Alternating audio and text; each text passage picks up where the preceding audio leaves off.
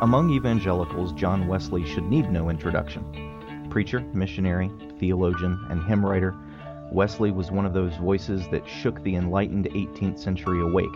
His call for authentic faith and authentic holiness was heard on both sides of the Atlantic. Wesley's radical methods and polemical fervor met with enthusiasm and antagonism, and his reputation as a polarizing figure is as much an enduring part of his legacy as the Wesleyan denominations and hymns. Yet Biola University's Fred Sanders thinks evangelicals need to be introduced to John Wesley again. Moving beyond the perception of Wesley as founder of Methodism and nemesis of Calvinism, Sanders' new book, Wesley on the Christian Life, presents John Wesley as a wise and sound spiritual guide for evangelicals of all stripes. Hello all, I'm David Grubbs, and I'll be your host today on Christian Humanist Profiles. My guest for this episode is Dr. Fred Sanders, an associate professor at Biola University's Torrey Honors Institute, and author of Wesley on the Christian Life, The Heart Renewed in Love. Welcome to the show, Dr. Sanders. Thanks for having me, David. I trust things are well in sunny California. Yeah, it's a great day, great weather as usual. Windy here in Kansas, but okay. Yeah. Well, let's dive right into it. Your book is part of a series. Could you say a little bit about that? Yeah, it's a series called Theologians on the Christian Life from Crossway. The series editors are Steve Nichols and Justin Taylor. And it's sort of a spirituality series in a way, though what we now call spiritualities, I'm kind of an old fuddy-duddy and think that used to be the doctrine of the Christian life in classical systematic theology.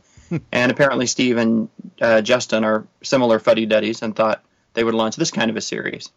So it really brings to things we would think of now as spirituality, this kind of a classical doctrinal lens. And then it works through major theologians from the history of Christian thought. Who has it treated so far? Let's see. I think Warfield was the first out, and there's been Bonhoeffer and Schaeffer. So I think I'm fourth in the series of releases. Those have been by Warfield was by Fred Zaspel, and Schaeffer was by William Edgar, and Bonhoeffer was by Steve Nichols. Soon we'll see Calvin on the Christian Life by Mike Horton and John Owen on the Christian Life by Matthew Barrett and Michael Haykin. So that'll be nice. I don't know if there's a master plan behind the sequence of releases. I suspect it's a matter of when manuscripts could be delivered. Any chance of getting a Bernard of Clairvaux on the Christian Life or something like that? That's a good question. I don't know how wide this is going to go. I didn't see anyone like that on the initial list that I saw way back when. It is interesting that if you think about Steve and Justin and Crossway and the kind of market that Crossway is great at reaching, Wesley's a little bit of an outlier. So if you were expecting kind of your standard Calvinist authors, here comes Wesley instead. Well, speaking of that, why do we need to be introduced to Wesley? Well, I suppose some of us don't need to be introduced to Wesley. I spent time in Wesley-influenced circles where his name is still on every lip. But what I've noticed is that in evangelicalism at large, he's been sort of pigeonholed and seems to have become someone else's property. And so you don't hear him as much in just broader evangelical circles, in multiple denominational settings, with the exception of the Charles Wesley hymns. Those have successfully penetrated just nearly every level of church life. I mean, Charles Wesley hymns are in Roman Catholic hymnals, for pity's sake, and certainly in Reformed hymnals. Right.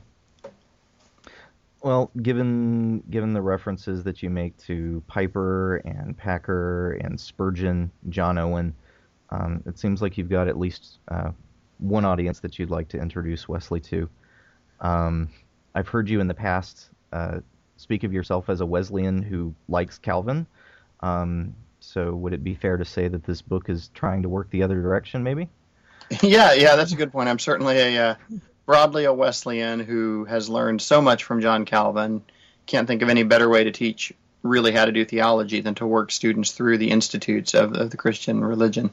Yeah, and it's maybe a little bit lonely out there, so it'd be fun to meet some Calvinists who like Wesley, because he has a distinctive message, and it's not just the he doesn't like the 5 points kind of message. There's a particular profile to Wesley's teaching on the Christian life that I think would resonate with a lot of self-consciously reformed people these days.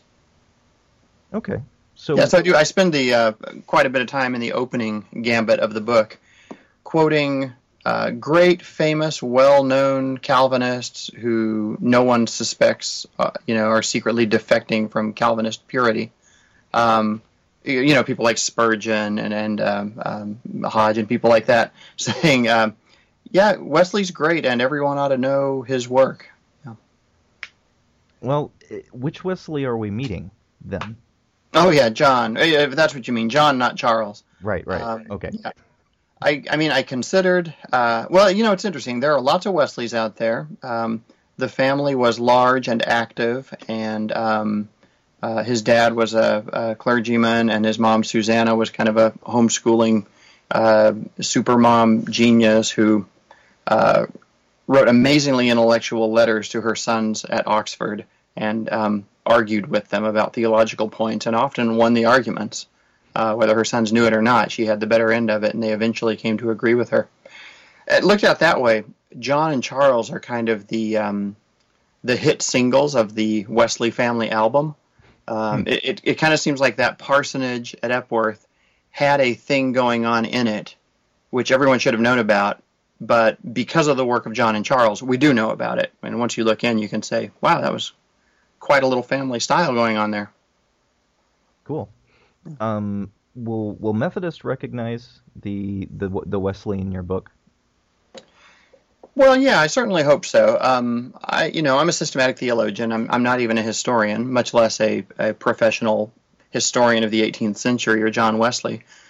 And those people do exist, and I know them, and sent them copies of my book, and hope things go well there. But I'm kind of doing the thing that everyone does when they are a generalist. You put together the best you can, you have high standards, try to be responsible, but then you're at the mercy of the specialists, and you hope you do well, and you don't tell any absolute lies, of course, or distort things too badly, and you also hope that they've got the sense to see what you're doing, that generalists can take a message places that specialists can't take it. Anytime I'm working outside my own core field, the standard I try to set for myself is find out who the absolute best scholars are in that field, and just read up until you can understand everything they're saying. Right? It would be too high a standard to say I want to perform at the level of a Richard Heitzenrader or a Ken Collins or someone like that. But it is a reasonable standard to say I can read enough primary and secondary text that I can comprehend everything being said in that conversation. Yeah. Well, switching to the discussion that you have of what the Wesley we need to see, in your second and your third chapter, you focus on matters of the heart. Wesley's own chapter, his own heart, especially in chapter 2, and then chapter 3 on those of his listeners. So how does conversion or regeneration, how do those fit with the notion of heart religion and Wesley's life and preaching? Yeah, well, so there's the biographical ramp for his ministry, which is that he's an ordained minister, he's done foreign missions, he's done all kinds of stuff as a Christian, a clergyman. And then in 1738, he experiences what he considers at that time his conversion. He hears someone reading from Luther's introduction to one of the letters of Paul, and for the first time understands faith, understands justification by faith, and the personal application of the grace of God to his life. And that's where he says famously, "My heart was strangely warmed, and I knew that I was saved." So that's kind of amazing, and of course his family was scandalized, and lots of people were surprised to find out that their pastor hadn't been saved the day before yesterday. And so that there's a lot of details there. Whether should we call that his conversion, or what do we say about what happened to him back in 1725?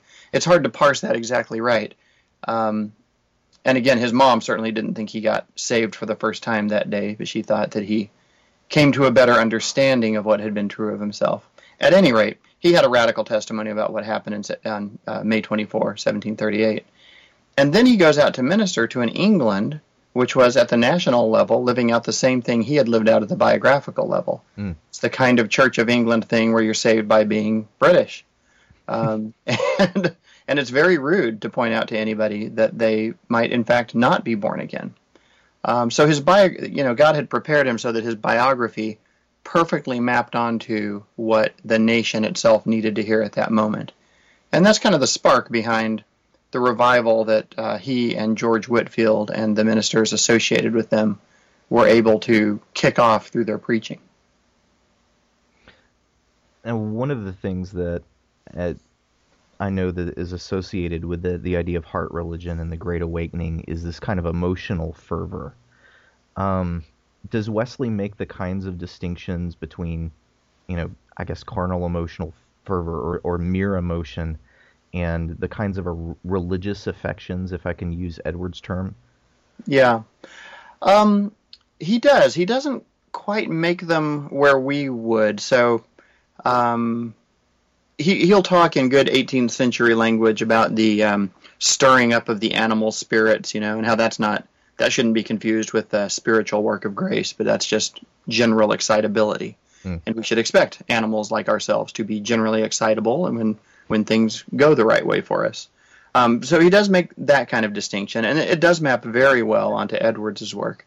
Wesley supported and republished, not annotated, but expurgated versions of Edwards on the religious affections. So, they're contemporaries, and if you've already got a handle on what Edwards means by heart religion, then you're pretty close to what Wesley and Whitefield are pushing. It's the same international movement. Where we might make a distinction with something like, it's one thing to be happy, but it's another thing to have joy. Happiness is shallow, but joy is deep, or happiness can be merely carnal. Lots of people can be happy, but joy is spiritual. Wesley wouldn't cut it that way. Happy was absolutely a good word for him, and he would say remarkable things like the Son of God came so you could be happy. And he, like Edwards, would say, you can measure your spiritual maturity by how deeply affected you are, how stirred up your heart is by the things of God. Do you have the list of spiritual affections that are constantly, repeatedly testified to in Scripture? So I try to report that accurately the way Wesley would say it, while also knowing that we are a couple centuries downstream from that, and especially in the American evangelical context, depending on your particular, church tradition that you enter that context from. Some of us have grown up in happy, clappy, cheerleadery, zero content kind of expressions of the faith, where it doesn't sound like good news to say the more excited your heart is, the more spiritually mature you are. If that makes sense, sort of. Yeah. In one sense, we're all Wesleyans now, so how is this interesting? I thought we were trying to get over a merely emotional Christianity. Yeah. Yeah. I teach undergrads, so I'm trying to teach them Wesley when they may be just growing into as young adults, at the college level. They may just now be growing into kind of a structured, content-carrying expression of the Christian faith and experiencing worship as a pep rally, the idea that worship hasn't happened here unless I've crossed a certain emotional threshold, with all the kind of, weird double legalism that brings with it. Yeah.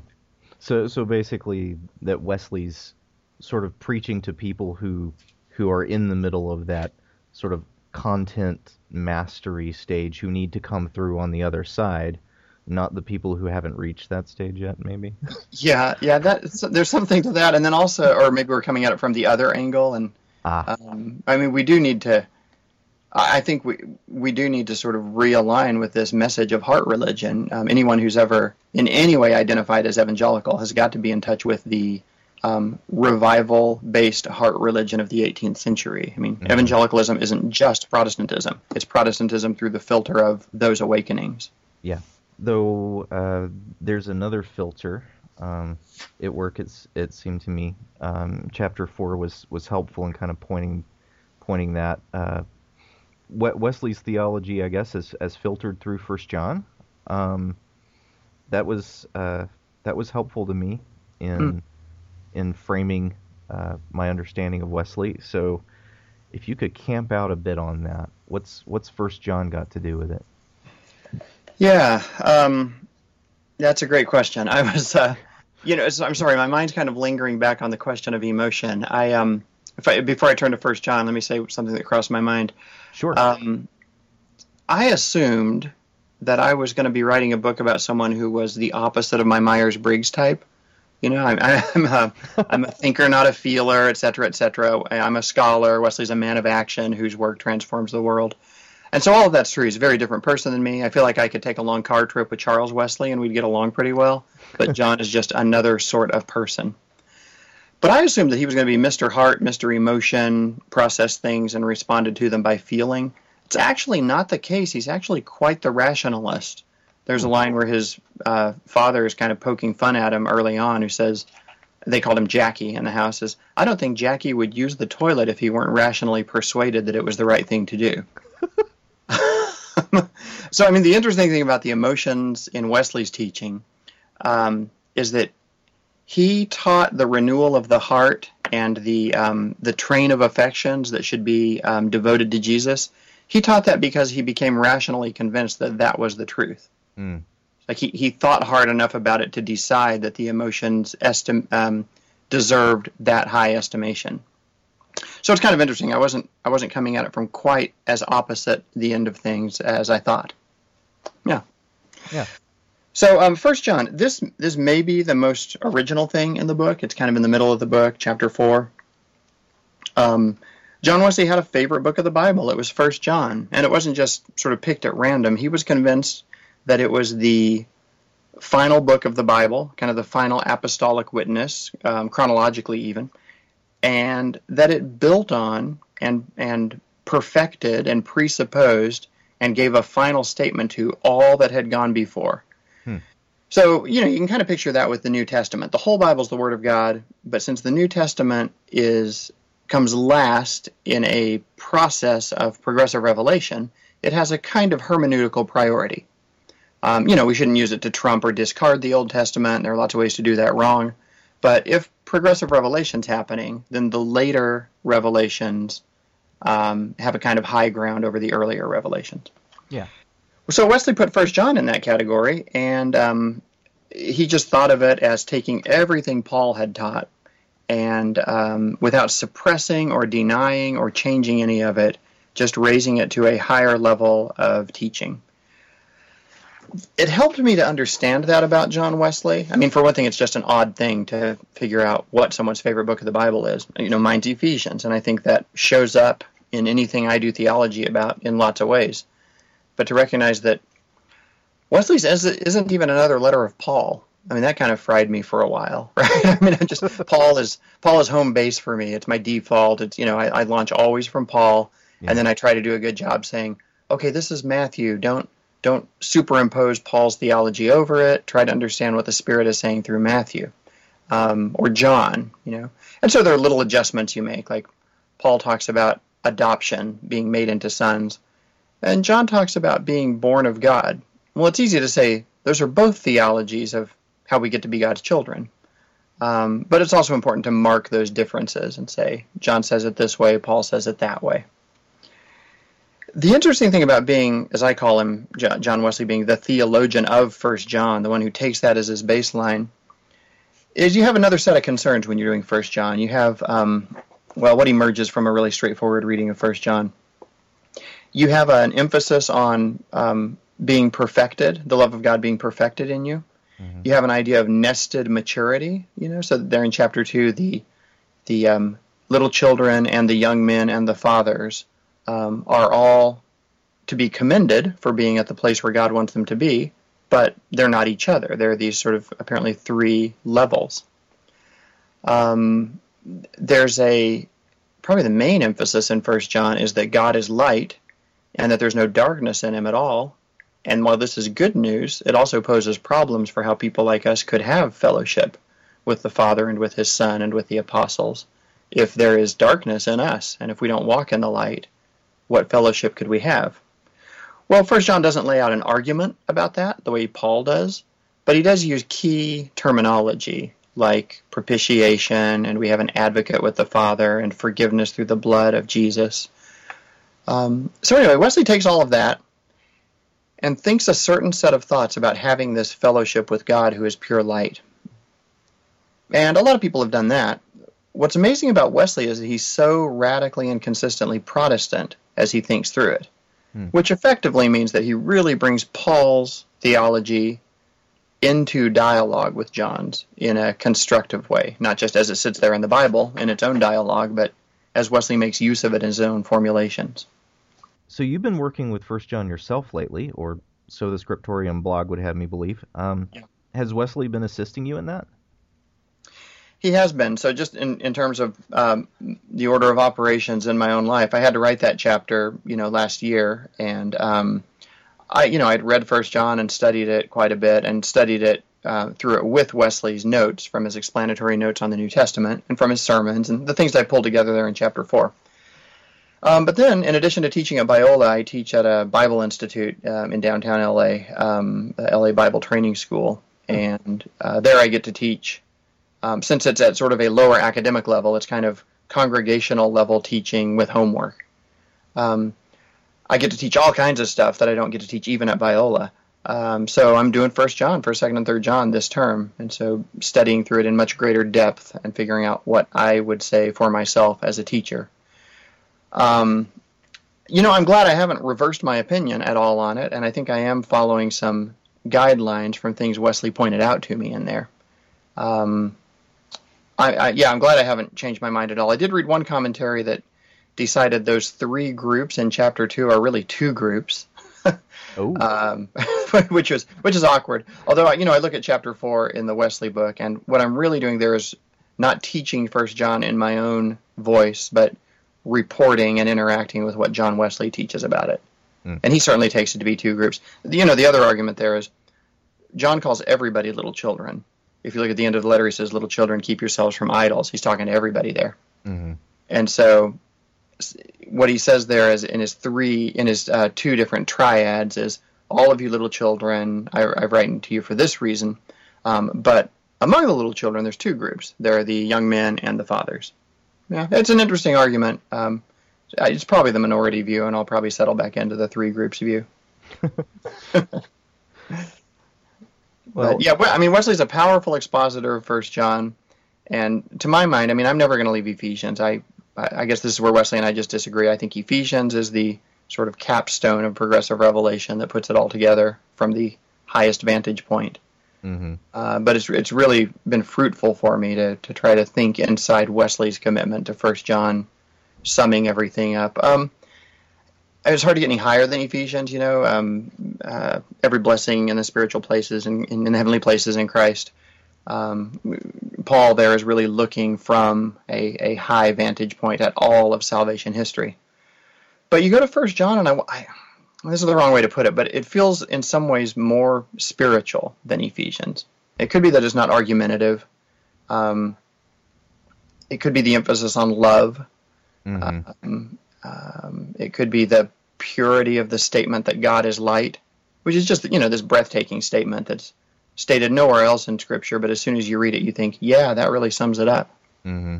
Yeah. Maybe to me, when I read the 2, it sometimes sounds as if Paul is speaking about this elevated spiritual place, and sometimes John sounds as if he's speaking from it. And yeah. Even odder, if you go deep inside what Wesley has to say here, he teaches about this high experience that's possible for us of the grace of God in this life, before we die. And he's pretty convinced that the Apostle John reached that state of having his heart perfected in love and wrote from it. Whereas Paul, for most of his life, did not. He was writing about it. He understood it. He was never doctrinally wrong, but experientially, he wrote from a real struggle. That's John Wesley's view. Bluntly, that John wrote from a state of Christian perfection, and Paul did not. It doesn't do anything to downgrade Paul's doctrinal value or the absolute truth of everything he says, and as his works are the inspired Word of God. If I were to try to sort of splice that into my own view, I would probably angle for Ephesians having been written after Paul had reached his breakthrough moment. I don't know if John Wesley would agree with me on that or not. But, Ephesians is a letter of this second captivity, the second imprisonment, and so it's later in Paul's life. Okay. Well, moving to this next point, your chapter on the imputed righteousness of Christ as part of the doctrine of justification, that Wesley switched his view on that. It was really dramatic. It was really interesting as a story, and it was dramatic theologically too. That was I really enjoyed that part of the book. What made Wesley hesitate about the imputed righteousness, and what made him change his mind? Yeah, well, I'm glad you liked it. That's chapter 5, The Lord Our Righteousness. In some ways, the most boring chapter in the book. Oh, I didn't think so. Well, good. And if you're my audience, I nailed it.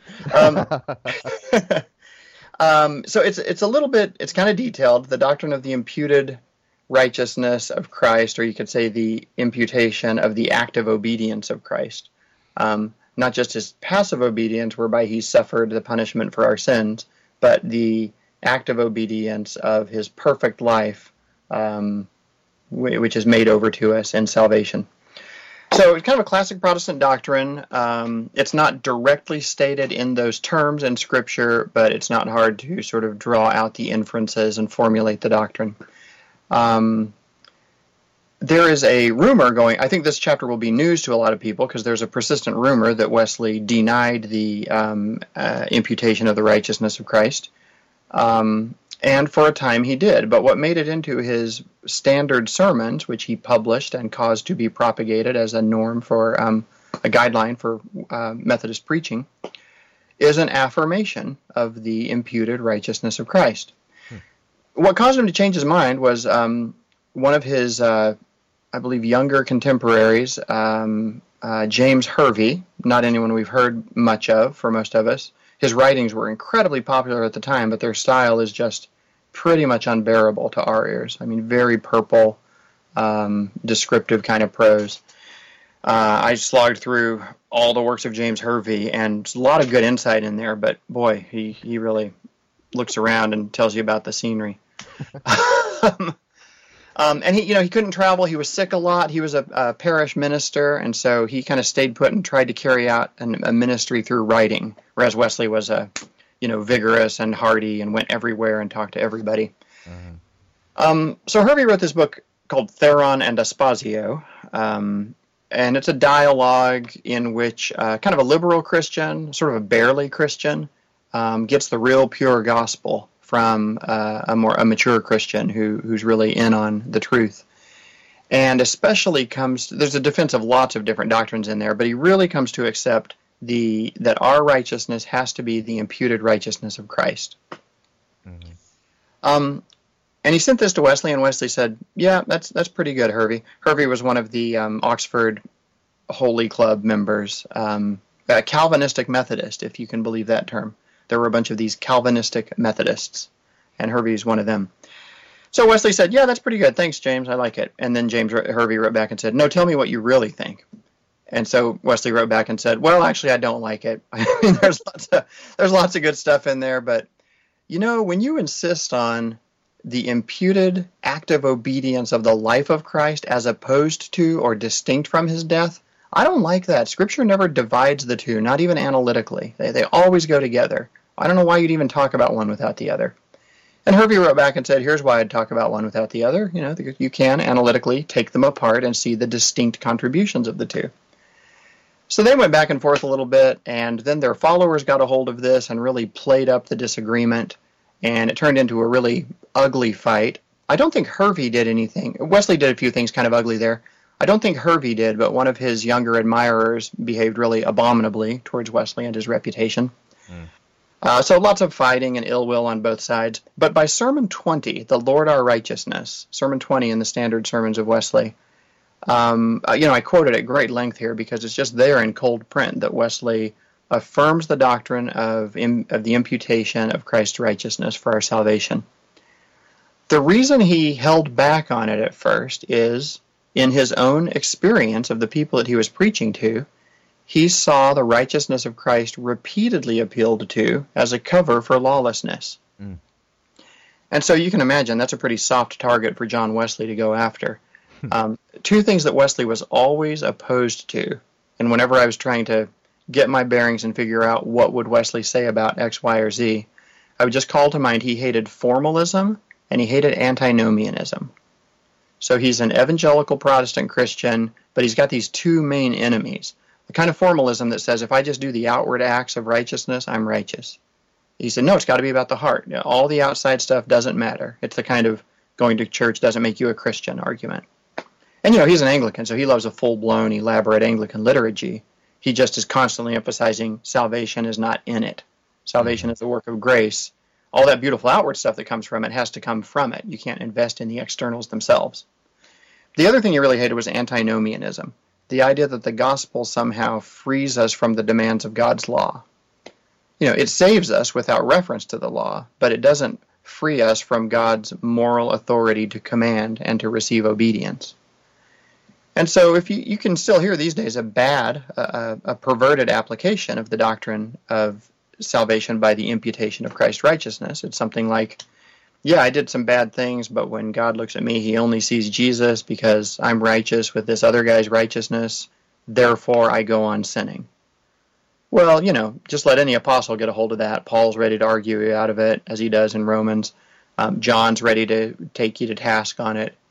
And John Wesley loved making fun of it, so he would kind of get out there in the weeds with it and say, oh, so when I saw you in a whorehouse, I guess you were chaste with the chastity of Christ, and when you were drunk, I suppose you were sober with the sobriety of Christ? But don't you think the Lord's going to want some of your own sobriety somewhere in there? Not to justify you, but the imputed righteousness of Christ is not there for you to hide your antinomianism behind. So he eventually said, I think the two rules he laid down in this sort of peacemaking sermon, the Lord our righteousness, which in its own right is a great teaching of the imputed righteousness of Christ. And as a conciliatory document, he says, just two things if you're going to preach this doctrine. Don't preach it all the time or preach it in isolation from the other doctrines or yell at me if I refuse to say it every 2 minutes. Right? Like it could be the thing you should preach, but you can't look at other ministers and say they're losers because they don't preach this constantly as a favorite theme. And it really was a favorite theme of Hervey. I mean, it's of all the elements of the gospel that he really resonated with and tried to draw attention to, Hervey was Mr. Imputed Righteousness. The second rule that Wesley laid down was never teach it in such a way that it can become a cover for antinomianism. That's a dysfunction of that doctrine. If he hates antinomianism, you use a term to describe him. Is it one that you coined, nomophilic? Yeah. So I'm just trying to. I think I Googled it, and people do use it in some other context. That one might be used in some kind of a chemical context. I'm not sure. So it's kind of a made-up word, but it's rightly made up, so other people have made it up. But it hasn't taken. I'm just looking for the law of God, the nomos, and saying there's an attitude or a theological disposition that is aligned with the law of God. Okay. And says that the gospel is greater than the law of God, but doesn't trump it or displace it. I guess the opposite would be nomophobic, which would be a kind of, again, distorted way of preaching the gospel that constantly pitched it against the law. Yeah, I know I've read chunks of Luther that could possibly be characterized as nomophobic if you don't read all of Luther. Yeah, I think that's right. I mean, Luther's got, both the impression and the fact that that's not what Luther's really up to. Right. Some of the people I learned the most from in researching this book on Wesley are Lutherans who are Wesley scholars. Hmm. So Gordon Rupp just almost dominates my own book because I just found him so helpful.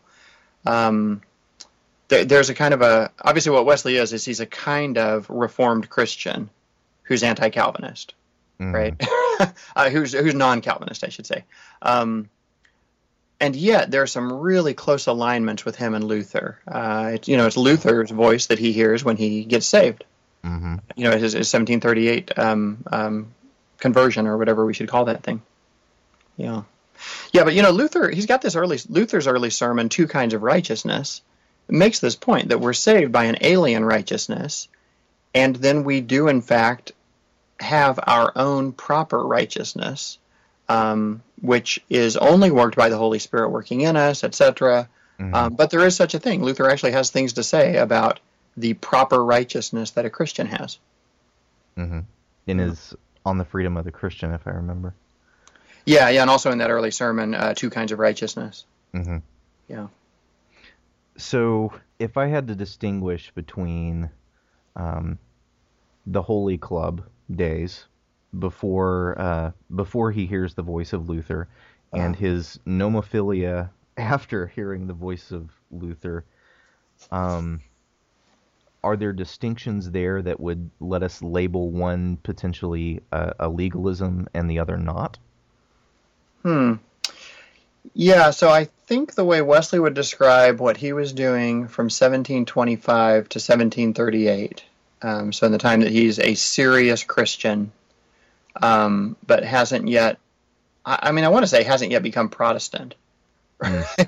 You know how Anglicanism's pretty obviously Protestant, but you can always run into Anglicans who think it's not.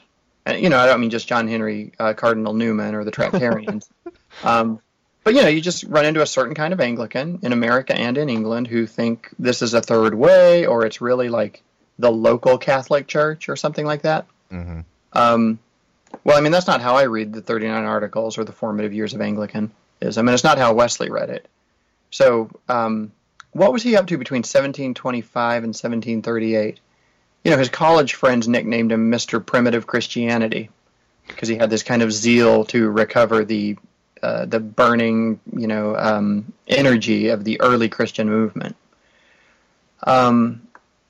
And he was doing hospital visitations and all kinds of ascetic practices and constant use of the means of grace. But by his own testimony, he just had a messed up theology of faith. If you asked him, "Are we saved by faith?" he would have said all kinds of weird things about being saved by faith and works, and he would have done a strange interpretation of work out your own salvation with fear and trembling. He just would have given the wrong answer. He would have absolutely failed a Protestant theological exam. That much seems very clear to me about what he got right in 1738. He changed his doctrine of salvation by faith. So in that way, I guess by definition, since he wanted holiness, but he wanted it without faith, then by definition he was being legalistic from 1725 to 1738. Now, you know how conversions are if you're raised in a Christian home. There are also lines of continuity from 1725 to 1738, but if you focus on his sort of Protestantizing of his wild and woolly Anglicanism in 1738, that's what really changed. That doctrine of salvation by faith. Okay. So a lot of the forms carry over, but the reasons for it, the logic underlying it, the way he even feels about what he's doing is distinct. Yeah, that's right. So he describes it as, totally revolutionary. Yep. Well, you brought up perfectionism, the Christian perfection issue already. Yeah. And given that that's one of the polarizing points, you waited until chapter 8 to bring it up, and by that time we've already heard Wesley sounding an awful lot like John Piper talking about heart religion, and an awful lot like Luther talking about justification and imputation and salvation by grace through faith and right use of the law and the means of grace, and all those things. We get those before we get to Christian perfection. So how do those prepare us for hearing what he has to say on this point that's really controversial? Yeah, it is controversial. I expect chapter 8 there to be deeply unsatisfying to pretty much everybody. I was, I was trying to serve John Wesley and my readership by giving the best pitch I could, and reporting what he says, even where I can't affirm it.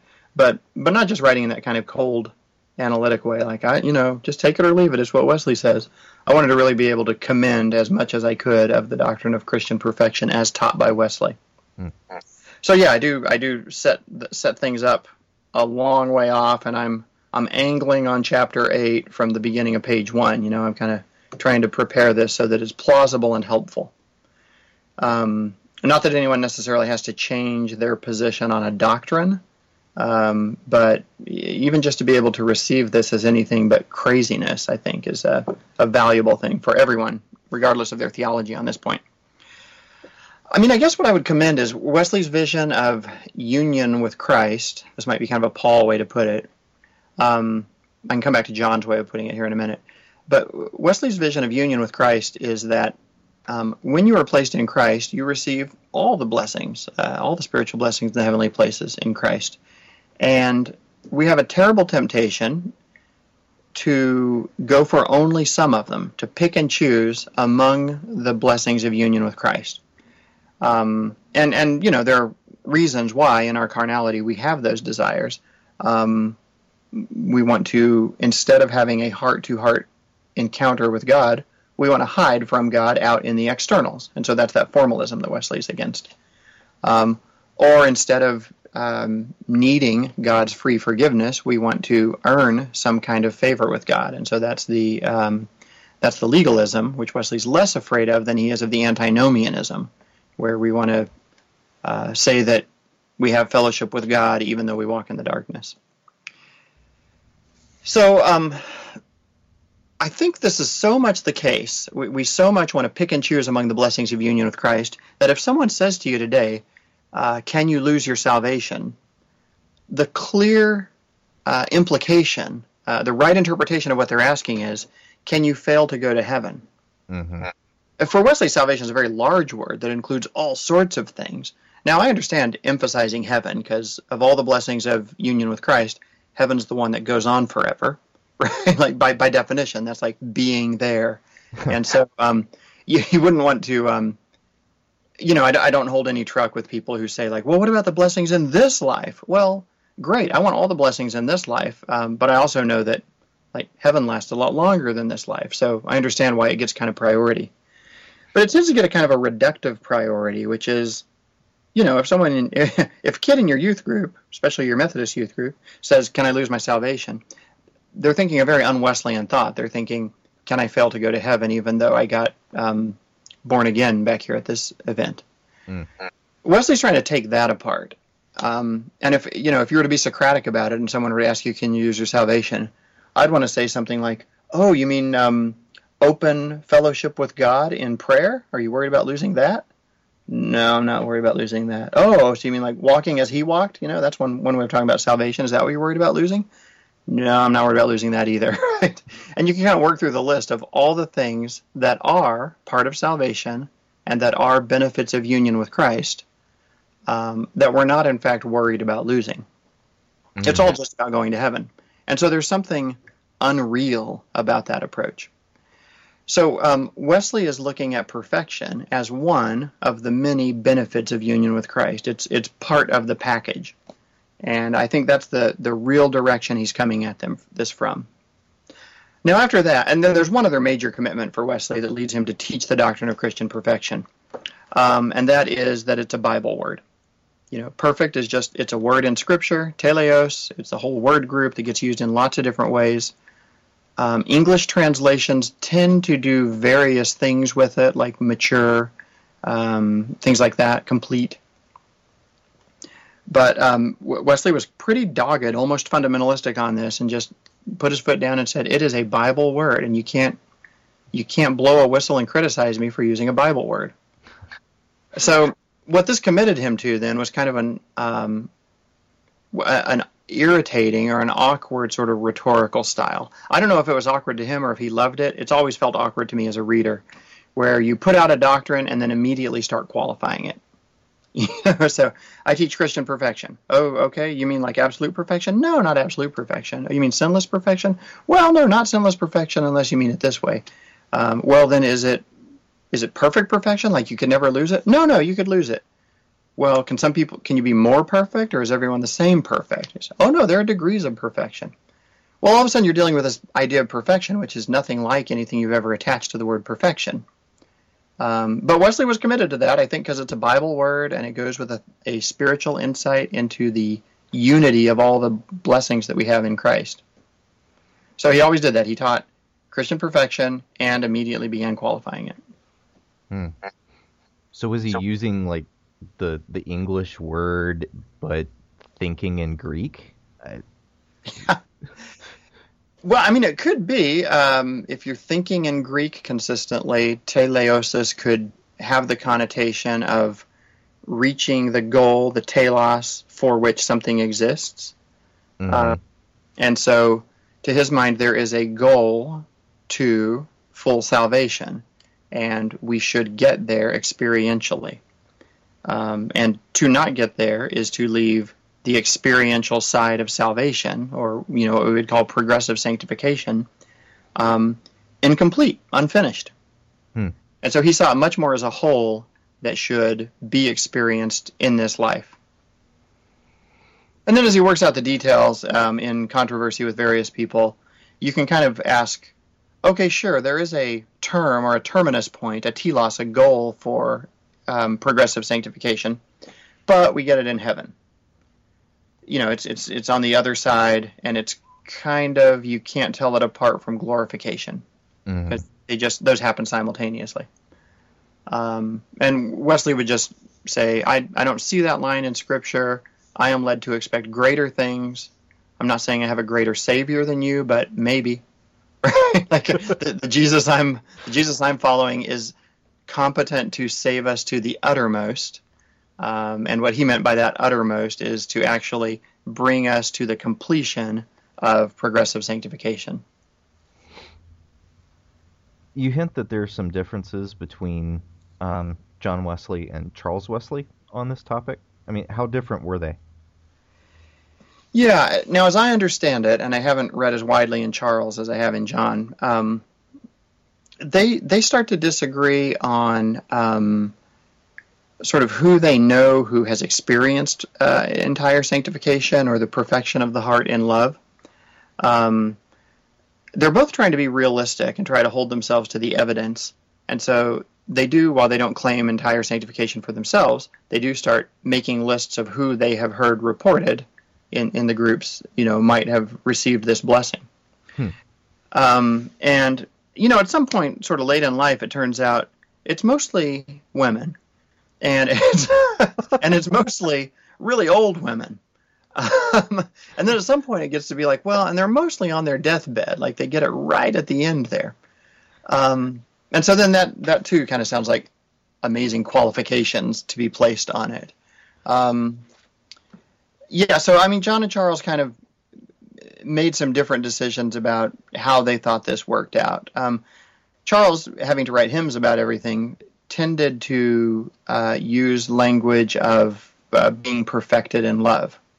In fact, I mean, Charles is so good, he sneaks references to this experience of perfection in love into lots of hymns that most people don't notice. So every now and then we'll be singing a Wesley hymn somewhere that's, not working from a Wesleyan theology, and I'll think, check it out, Charles got a little reference there into being perfected in love. And he put it in a way that's not divisive, that everyone can kind of sing it and affirm it. But if you know where it's coming from, it's kind of an extra level for you. Yeah. Well, people have embraced those hymns pretty widely, and the expression of the doctrine in them it's rich and it's vivid, and a lot of times you can sing it, and it takes you to it kind of takes you to a Bible verse place without necessarily taking you to the distinctive theology of my denomination place. Yeah. Yeah, that's one of the great things about those hymn fights of the 18th century. Rock of Ages was actually written by Augustus Toplady as an anti-Methodist hymn. Really? Yeah. He got so ticked off at the Methodists. I mean, he really hated Arminianism just terribly. He thought it was a total betrayal of the gospel, not just another version of evangelicalism. And so he wrote this hymn. If you especially look at the lines in Rock of Ages, could my zeal no respite know? Could my tears forever flow? All for sin could not atone. Thou must save, and thou alone. What he's really thinking of there is those Methodists, man. They're so excited about being zealous for God and crying so much. They think that's atoning for their sins. But that is not how it works, Only God can save us. So he writes that to kind of get a dig in at him and remind him, all that stuff's not going to save you. And the Wesleyans hear it, the Methodists hear it and say, that is awesome. We love that hymn. So they immediately start using it. And similar things happen. Charles kind of gets cranky and writes these sort of digs at Calvinist theology. And some of them, he states them in a Bible accountable way. And, the Reformed hear them and say, this is great. We'll start singing this. This is one of your good hymns. So, it's interesting. You can kind of have these arguments, but as long as you have them on scriptural terms, you end up producing material that's ecumenically useful. See, that's a fantastic segue, because the next thing I want to talk about is your chapter 9 entitled Catholic Spirit. Not gonna lie, I never really thought of Wesley as a let's cross the aisle kind of guy. He's always kind of struck me as a very kind of pugnacious figure. And this chapter was, the tone of the chapter was ironic. That was partially your tone, but a lot of it is, it's coming out of Wesley, and I was really surprised and pleased to see a lot of the way he dealt with Christians of different stripes, Protestants of different stripes. So how can we see him as a model of living the truth of the Holy Catholic Church in that sense of ecumenical union around truth? Yeah, well, I hope I quoted enough of him that it was clear it wasn't just me being nice, but it was actually Wesley with a strong commitment to bridge building. Yeah, he had a couple of rules. I'm actually flipping through the book here trying to find it, and I can't quite. But he had a couple of rules to apply that I think we could immediately apply, like all of us could in our settings right away. And that is, he thought it was good to remind the people that you're ministering to and among that God was doing things in other groups. We would say in other tribes these days. Right? So, that's the kind of thing where, let's say you're having a great time being a non-Calvinist and you're really looking for revival and movement in the groups that you're responsible for and to, and then you hear something great happening among the Reformed and you think, well, whatever. What Wesley would say, no, that's a problem. You should retweet that. You really should. Well, I don't think he would have said it in the 18th century. You should take the time to draw the attention of your people to that. Just because there are what seem to you to be doctrinal deviations, you should have the courage of your convictions. And this is not a laissez-faire kind of a liberalism, or what was his 18th century language. This is not speculative latitudinarianism. It doesn't mean, well, who knows who's right anyway, let's just celebrate everything. This is, no, I'm pretty sure I'm right, otherwise I'd change my opinions. But those people over there with whom I do have differences on certain things, I'm nevertheless going to celebrate and point out that God is doing a thing among them.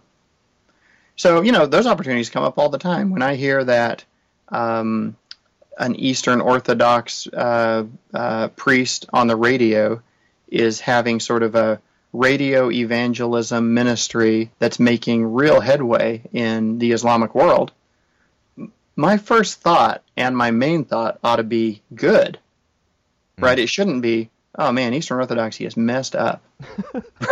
Right? Yeah. Now, I am of the conviction that Eastern Orthodoxy is messed up in various ways. But it'll take me a while to get to that, right? I shouldn't have that kind of mindset that says that doesn't count as gospel work. Yeah. Yeah. Well, one of the things that you bring up is, was it his Christian library? Is that what he called it? Yeah, Christian library. His Christian library, where Wesley is reprinting all sorts of Christian works from kind of across the board in Protestantism that he's found helpful, and often from authors that disagree with him on some pretty substantial things. Like Edwards, you mentioned that earlier, that he printed Religious Affections. So what kinds of people was he directing even his own followers towards?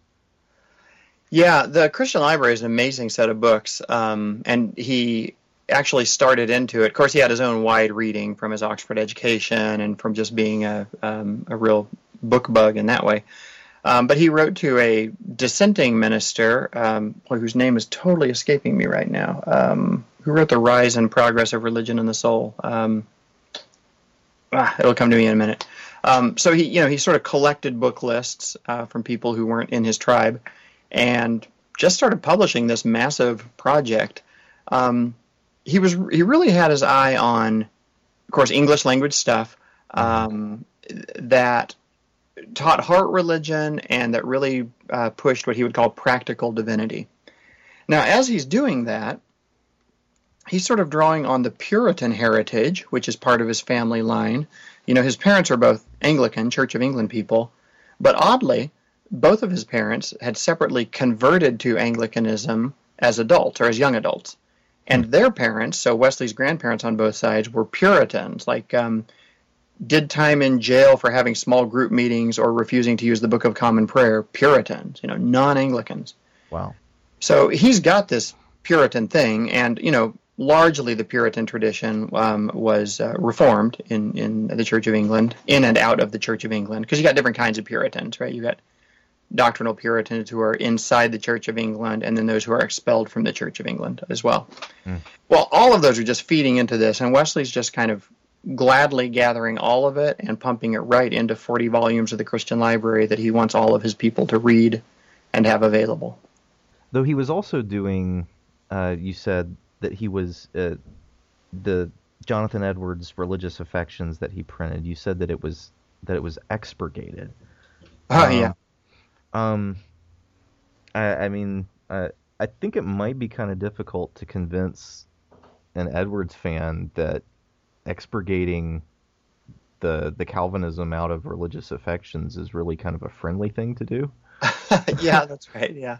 And by profession, I'm an English professor, so it seems it's hard for me not to see this as kind of an academic malpractice thing, like teaching Dante with the Catholic bits out because it will offend my Protestant students or something. Right. I mean, is there a different light that I can see this in? Yeah. So I think you're certainly onto something. That's some kind of a bibliographic sin to do line item vetoes on doctrinal differences. Yeah, and especially the idea of teaching Dante without the Catholicism is like, I want to say that would be a short book, but I don't even know which lines you'd cut, because it's all it's a holistic thought project. You can't just separate some bits of it. Mm-hmm. And Edwards was pretty serious about his Calvinism. He had thought that through. It wasn't just some random opinions that happened to congeal in his mind. So the idea of doing a line item veto on the Reformed bits in anything that Edwards wrote, that's kind of hard to picture. And I haven't done a close line by line reading, though there are books that have done that. There's a good book from Scarecrow Press that has studied exactly what Wesley expurgated. So here's a positive spin on it. He is putting these books in the hands of people as part of a pastoral task of leading them into truth. And he has found certain aspects of these teachings to be unhelpful, to be dangerous. And so, as part of his pastoral responsibility, not as an educator, but as a pastor, as he's propagating spiritual writings, he eliminates those parts that he considers dangerous or counterproductive. Yeah, that's probably about the best I can do on that. I mean, if you want to be even more horrified, you might have noticed in the book that he published a shortened version of Paradise Lost. That really hurt. Yeah, that hurts. So Wesley's a genius at what he's a genius at. He changes the world with the revival that his ministry sparks. But he's not a poetic genius, and so to think of him making judicious selections from Milton, I terrifying. can't imagine a Wesley's Digest version of Paradise Lost. Yeah. So if you look at him as an educator, then it seems like, well, that's malpractice if he's an educator, unless he's an educator who's got his eye on the lowest rung of educational access. And if he knows that his ministry in the church, and especially in his ministry to coal miners and to tradesmen all over the place, people who are not reading, but they want to be like Mr. Wesley, if he can put in their hands an easier version of Paradise Lost, then they've read something. And then you have to choose between, is it better to read no Milton or the Wesley's Digest version of Milton? Yeah. Now, you can say it's a false dichotomy, but if those are the terms, then I'm willing to say, yeah, I guess it's better to read some of Milton. If it makes you more likely to read all of Milton, yeah. Yeah. Oh. So there is that. Now, whether it's an unfriendly thing for him to do, to rope out the Calvinist bits of religious affections, that's a harder question. To his mind, the main thing that Edwards was absolutely right about was this heart religion and the ways of distinguishing spiritually between a true and a false, a true work of God and a counterfeit work of God. And so that's what he wanted to put in people's hands. I agree. I'd rather have clean footnotes. If you were going to leave parts out, to let me know. I mean, I'm in a great books program. We don't even like reading anthologies of any kind, right? We want to put a book, an object in someone's hand that is the book they're reading. Mm-hmm. We sometimes tell them to tear off the introduction and just start with page 1 of the original work. And I've got a book. I'm looking at a book here on my shelf right now, John Flavel's Method of Grace, which I picked up for $2 in a used bookstore. Glad to have found it, read it, loved it. It was years later when I was quoting from it in The Deep Things of God, as I was writing that book, that I realized I was dealing with an expurgated book that didn't even note where things had been left out. Oh. Whoever published it had just clipped out any paragraph that suggested limited atonement. And Flavel's pretty keen on limited atonement, so that's everywhere in the Method of Grace. It's often the punchline of a whole line of argument that he's going for. And those paragraphs were just gone. So I was shocked to find that when I went back and found an older, unedited edition of Flavel. And then I was scandalized that my copy didn't have that. On the other hand, because that was a very distorted Flavel that I'd been reading. On the other hand, because I happened to find a $2 copy of it in a used bookstore somewhere in Western Kentucky, I read Flavel. Yeah. And so I knew what was in there, and in my case, I had the scholarly chops to go out and find the original. Mm. Yeah. But the main message of Flavel, what's really changed my thinking about grace and the Trinity and has been a really important element of my own developing theology, I actually read that in that little $2 paperback. I got it from the expurgated edition. Do you think that might have been distracted if the punchline of every sentence had been limited atonement?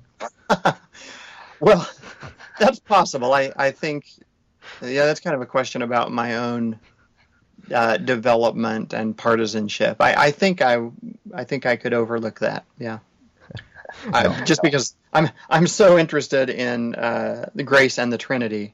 That I think that would loom, stand out to me as the main thing. And then I'd note, oh, well, look where he went with that. Huh, one wouldn't have to do that, would one? You've already brought up the Trinity, so we'll end where the book does, in the happy land of the Trinity. Trinitarian theology is your bailiwick, and you've already, you wrote The Deep Things of God on that.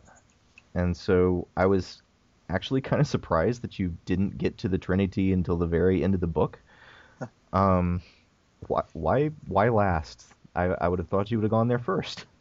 Yeah, well, if it were just me, I'd start with the Trinity, but I'm consistently trying here to really serve the author, John Wesley, Mm. and he's only got one sermon on the Trinity, and it's not one of his standard sermons. So that was really important to me to make Wesley's main emphasis the main emphasis of the book. And that means even though I read widely in his other stuff, I really wanted to stick to the 52 standard sermons, the notes upon the New Testament, and the hymns of Charles Wesley that were, published. Because those are the three standards that Wesley pointed to and said, this is what to follow. So yeah, it's a minor element in terms of, page count. But as you see in the chapter, and it's also a short chapter, by the way, chapter 10, the final chapter, I didn't give it a lot of pages because I didn't want to overly impose my own obsessions on John Wesley. But, having said that, I would be happy to spend the rest of my life writing little essays called The Trinitarian Theology of Fill in the Blank.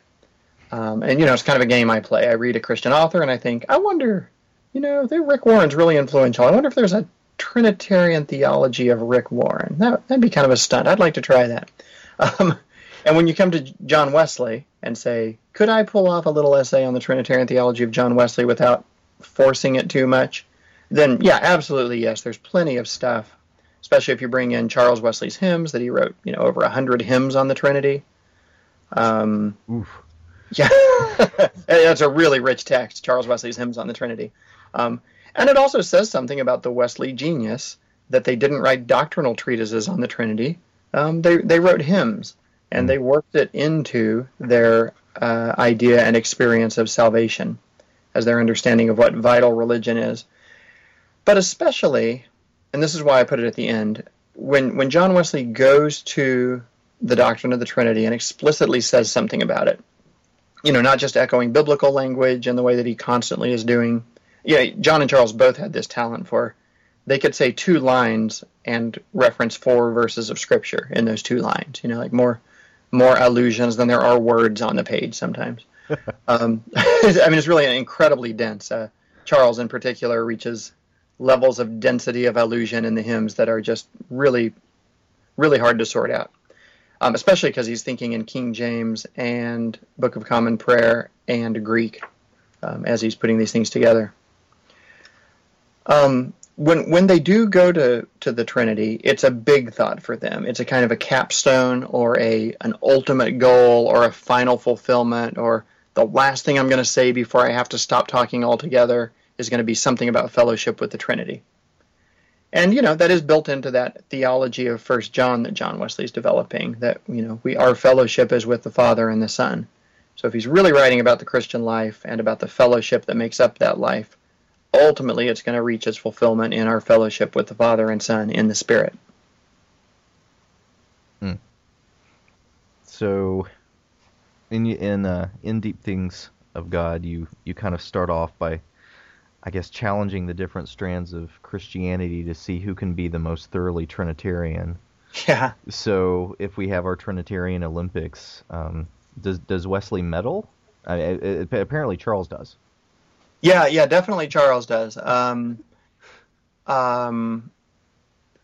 John Wesley, yeah, I would say he's going to place in that, and the Methodist tradition, or the Wesleyan traditions broadly, in their various denominational expressions, they have not produced the greatest list of systematic theologians. One reason most of my favorite theologians are Calvinist is, the Reformed have just done a much better job of producing, generation after generation, really accomplished theologians. The Wesleyan traditions haven't done that, but they've done some. William Burt Pope is a truly great theologian who belongs up there at the top of the list with any set of theologians. The theologians they have produced, unless they go liberal, have tended to really honor the doctrine of the Trinity.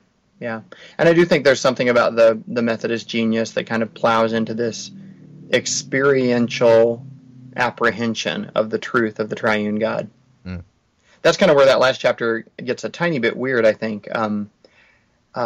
Wesley, with his realistic ministry focus, became convinced that Christian experience was Trinitarian experience, and that you ought to be able to find people who sort of had registered in their spiritual experience a kind of knowledge of the Trinity, not only from the text of Scripture, but also in their actual spiritual encounter with God.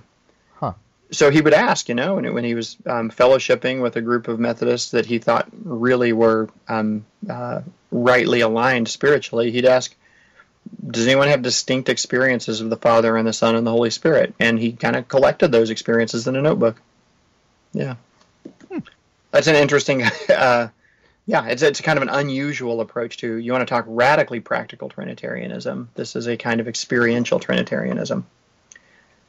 Well, if we're going to experience God, I suppose the Trinitarian God's the one that's there to experience. Yeah. Yeah. Well, I really wanted to thank you for coming on the show, Dr. Sanders. I've really enjoyed this conversation. For our listeners, I recommend the book. I got it on Kindle, but I imagine it's good on paper too. Well, that wraps up this conversation. Again, thank you for coming on the show, Dr. Sanders. Yeah, thanks for interviewing me. And I've enjoyed this a lot, and I'm sure our listeners will too. All right, thanks a lot, David. Thank you.